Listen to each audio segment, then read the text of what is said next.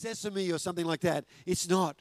It's not. It's far more powerful than that. I was actually just thinking about it in the prayer meeting this morning in there. And the Bible says that when Jesus humbled himself and became obedient to death, and because of that, the Father has highly exalted him and given him the name that is above every name, that at the name of Jesus, every knee will bow of things in heaven, things on earth, things under the earth. And every tongue would confess that Jesus Christ is Lord, to the glory of God the Father.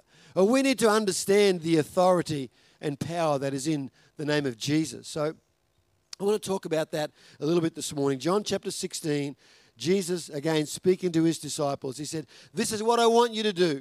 Ask the Father for whatever is in keeping with the things I've revealed to you.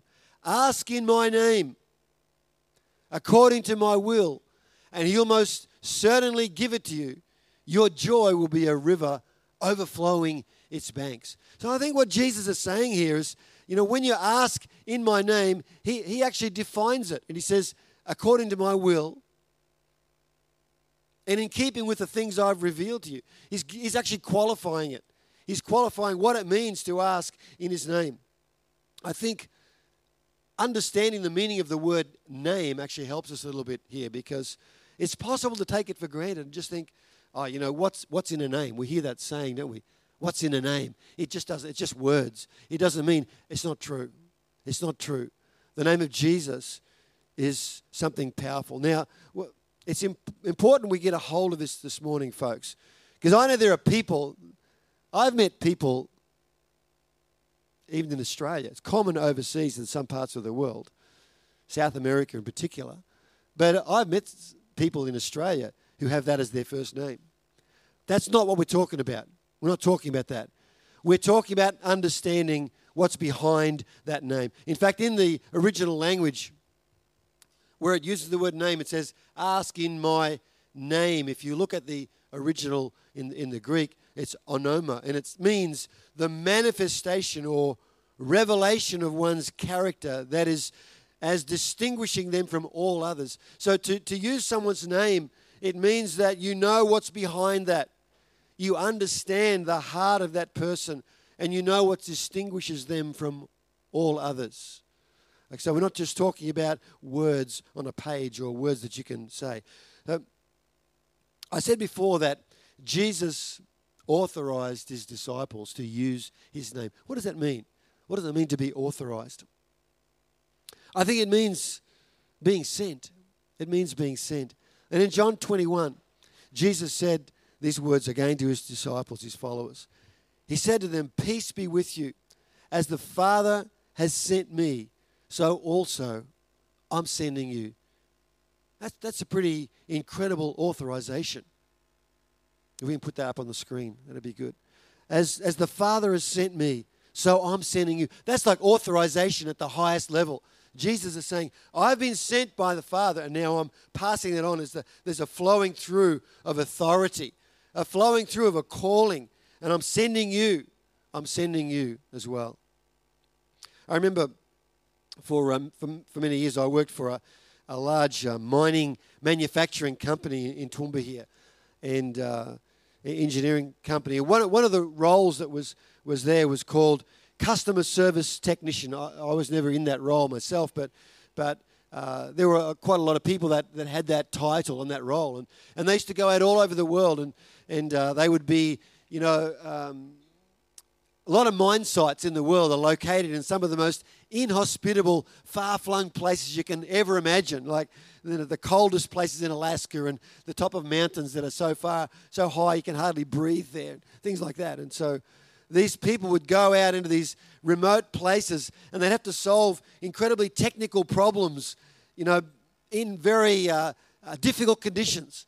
And here's the point. They went there as a representative of the company, and they carried with them the ethos and the values of the company. It's the ultimate customer-facing role to be in that difficult situation and to know what to do and to do it with grace and with a great attitude. So they were an extension of the company. They were authorized. They were absolutely authorized to act on behalf of the company in those situations.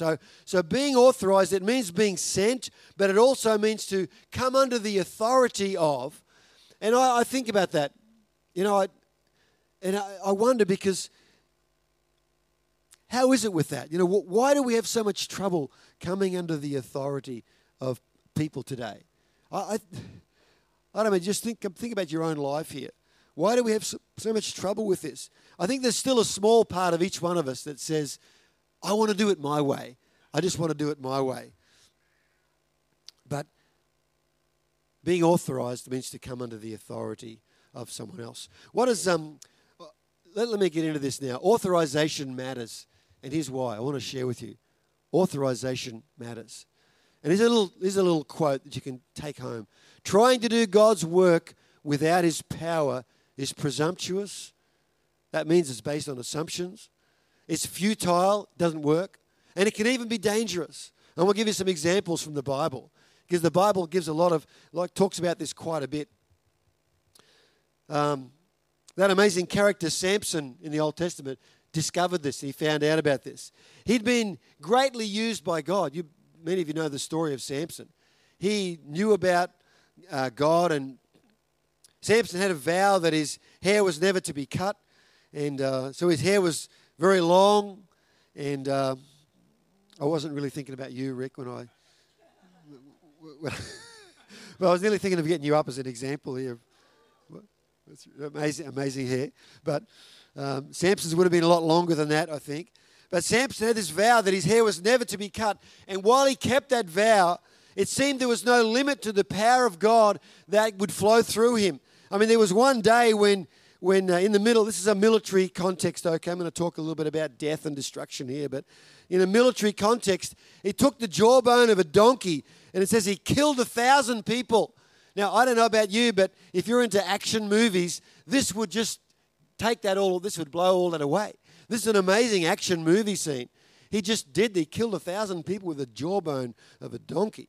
Like Samson had this amazing authority and power from God to do what God was doing at that time. But unfortunately, the time came when he was betrayed by one of his friends through his own foolishness. He was betrayed, and he disclosed the secret of his strength, that it was his hair that hadn't been cut. And so while Samson was asleep, his enemies came in and they cut off his hair. And here's the point that I'm coming to here. Samson's hair was cut off, and he lost his authority. He lost his power with God. And so Samson woke up, and the enemies were there, and Samson said, I will just go out and shake myself like at other times. He was unaware that he'd lost it, but he had lost the authority and power in his life.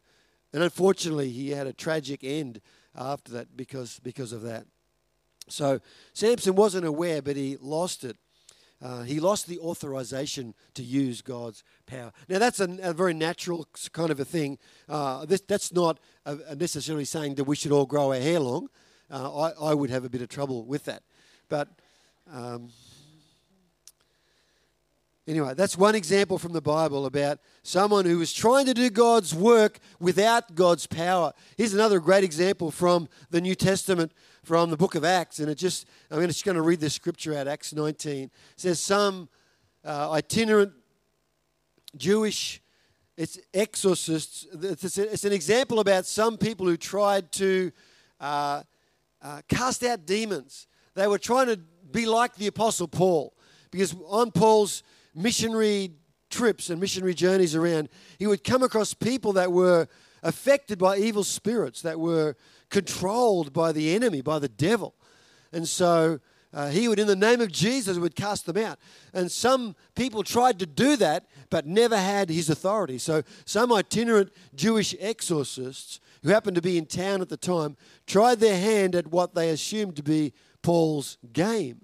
They pronounced the name of the Master Jesus over victims of evil spirits, saying, I command you by the Jesus preached by Paul. So it was like a third hand or a second hand kind of thing. They thought that because Paul could do that, use the name of Jesus, they assumed that they could. Let's go to the next one. the 7 sons of Sceva, a Jewish high priest, were trying to do this on a man when the evil spirit talked back to them. Said, I know Jesus, and I've heard of Paul, but who are you? And then the possessed man went berserk and jumped. This would also be pretty good in a action movie. And jumped the exorcists, beat them up, and tore off their clothes. And so naked and battered, they got away as best they could. So these men thought that they could exercise the same authority as the Apostle Paul because they could use like an abracadabra, sort of a magic word. This is the magic word, they thought. It's not like that. It's not like a magic. We're trying to do God's work without God's authority. And I want to give you this morning, friends, quickly, just 2 keys to moving in the authority of Jesus and using the name of Jesus as the Bible gives it to us. And so, number 1 is having a close relationship with Him. I'm calling it an intimate today relationship with God. An intimate today relationship with God. When you've got this, when you've got that kind of relationship with God, and you know that, you're spending time in His presence, you're spending time with Him, and you can hear His voice and you know His heartbeat. It's about knowing the heartbeat of God. It's about when you've got that, what happens is you can begin to speak for Him. You can begin to speak on behalf of God. When you got that relationship with Jesus and you speak to the enemy, it might be sickness, it might be oppression, it might be fear, it might be some sort of obstacle, it might even be poverty that's trying to take over your life, and you speak to those things, those enemies. You can use the name of Jesus. What happens is when you've got that kind of relationship with God, what happens is when you speak, it's the same as Jesus speaking, because you know what He would say. You know what Jesus would say in that situation. If you don't have that kind of relationship, it's just you speaking, and it's not the same. It's not the same. In a close relationship with the Father, you begin to understand His heart. It's like the prodigal son. When the prodigal son came home, what did the father do for him? The first thing, or one of the first things he did, was to get a ring and put on his finger. That wasn't like a leg rope to say, well, no, you can't ever leave again. What it was that was a signet ring. And that symbolized status and position within that household. What it meant was, I'm authorizing you now to act on my behalf. And it wasn't a reward for his recent behavior. If you know the story of the prodigal son, you know that it wasn't that. It definitely wasn't a reward for his behavior. But the father, because he had that relationship, he authorized him to act on his behalf. So that's what it means. In a close relationship with the Father. I love that story. I could get up here every Sunday and talk to you about the prodigal son, because I just think it's so central to our understanding of who God is and how He works with us. That He doesn't judge us based on our life, but He just calls us into a loving relationship with Himself. When we know His heart, we begin to understand His heart. Things begin to happen. In Jeremiah 33, there's a great scripture. It says, ask of me, and I'll tell you remarkable secrets you do not know about things to come. And what the Father is saying, what God is saying is, there's a kind of relationship where you can come to me and talk to me. And I'm going to tell you things. I'm going to show you things you couldn't learn, you couldn't know any other way. It's important for us to know, folks, that there are things happening around us in the spiritual realm that unless we hear it from God, we're not going to know about it any other way. We live so much, don't we, in the natural realm. I don't know about you, but we see the things that we see visibly around us, and we think that's the real world. But I want to tell you, there's a spiritual dimension, a spiritual world out there that's just as real. It's even more real. You just can't see it necessarily. But sometimes in the prophetic realm, God, and in dreams and visions, God begins to open up and pull the curtains back, and you begin to see what God sees. You begin to see God's and get something of God's understanding. That's what the prophetic is really about. It's seeing a little bit a tiny bit of what God sees and what God knows. That's why we need to keep a humble heart about that. And I'm not particularly talking about the prophetic this morning, but we need to understand that whatever we see and whatever we know, we're only getting a fragment, a figment, a little bit of God's knowledge about the future and about what's really happening in our world. Psalm 27 verse 8 says, I heard your voice in my heart say, come seek my face. My inner being responded, Yahweh or Father or God, I'm seeking your face with all my heart. He's talking about a relationship with the Father. He's talking about an intimacy and a closeness of relationship where he could reach out and where he could be in God's presence. I was thinking about the gifts of the Holy Spirit in this context, in this of the name of Jesus, and the context of supernatural knowledge. You know, someone might say, well, I just thought that, the gifts of the Holy Spirit were just distributed and handed out, by the Holy Spirit as according to his will. Of course, that's absolutely true, of course. And, there's nothing you can do to earn them. You don't earn the gifts of the Holy Spirit. You don't earn them. But here's the thing. The Bible says we do have to desire them. We do have to go after them. We do have to want them. And those key passages in the book of 1 Corinthians where the Apostle Paul talks about the gifts of the Spirit and all the way they operate, he's got in 1 Corinthians 12, desire the most helpful gifts. And in chapter 14, ask God for the gifts that will be of real help to the church. In verse 13, pray also for the gift of interpretation. So he's saying you've got to go after these things. You've got to get before God and go into his presence. And I want to say here, you might see someone that you think is a really gifted kind of a person. And that's wonderful. That's awesome. Someone who moves more freely in those things and who's that's tapping into a supernatural element of God's understanding and God's heart. You might think, well, that's great. I wish I had their gifts. We need to know this, friends, that those gifts have been honed in the prayer closet with God. It didn't just happen. God began to reveal things and show them, but they spent a lot of time with God in his presence. So, friends, an intimate today relationship with God and with Jesus is the first thing to having the authority of using his name. Second thing is obedience. Obedience. And it's one thing to know what God's heartbeat is, but the question is, am I going to align myself with God's will for my life? Am I going to get on board with what God is saying and God is doing in my life? In 2 Samuel, when David had become king, shortly after he became king, actually, it says there that their enemies, the Philistines, marshaled a huge army and they came against David and they were going to wipe him out. And so David went straight into prayer and he said, God, what should I do? Should I attack the Philistines? Will you give them into my hand? Will you give them to me? And so God said to David, yes, attack them. Surely I will give them to you. And so David just led his army out and they attacked the Philistines and they overcame them. And it was a great military victory. It was an incredible victory. And David said these words that you might have heard. Sometimes we use this language that David said, the Lord did it. He burst through my enemies like a raging flood. And he named that place Baal Perazim, which means the Lord who bursts through, or the Lord of the breakthrough. We use that language sometimes. But what happened is, after a while, the Philistines came back again.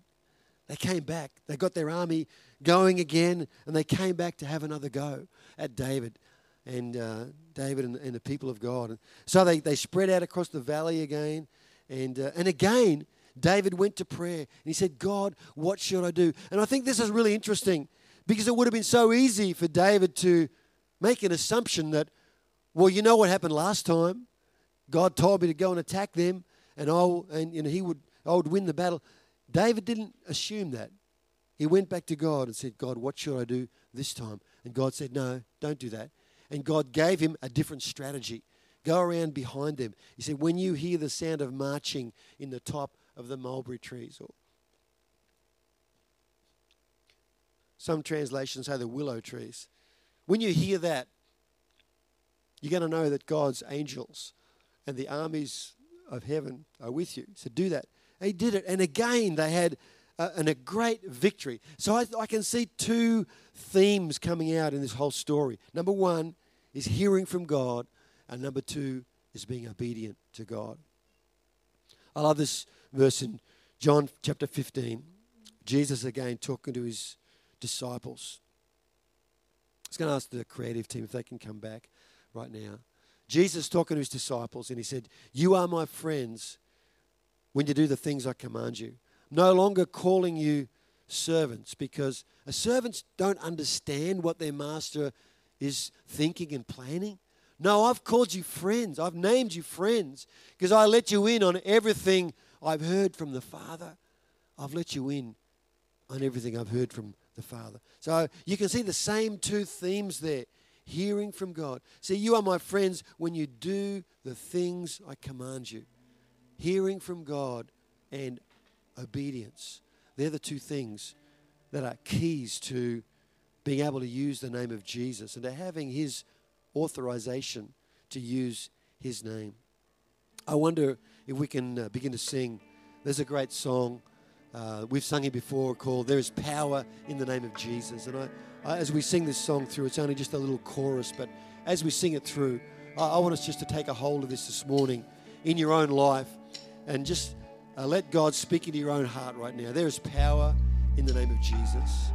There's power in the name of Jesus.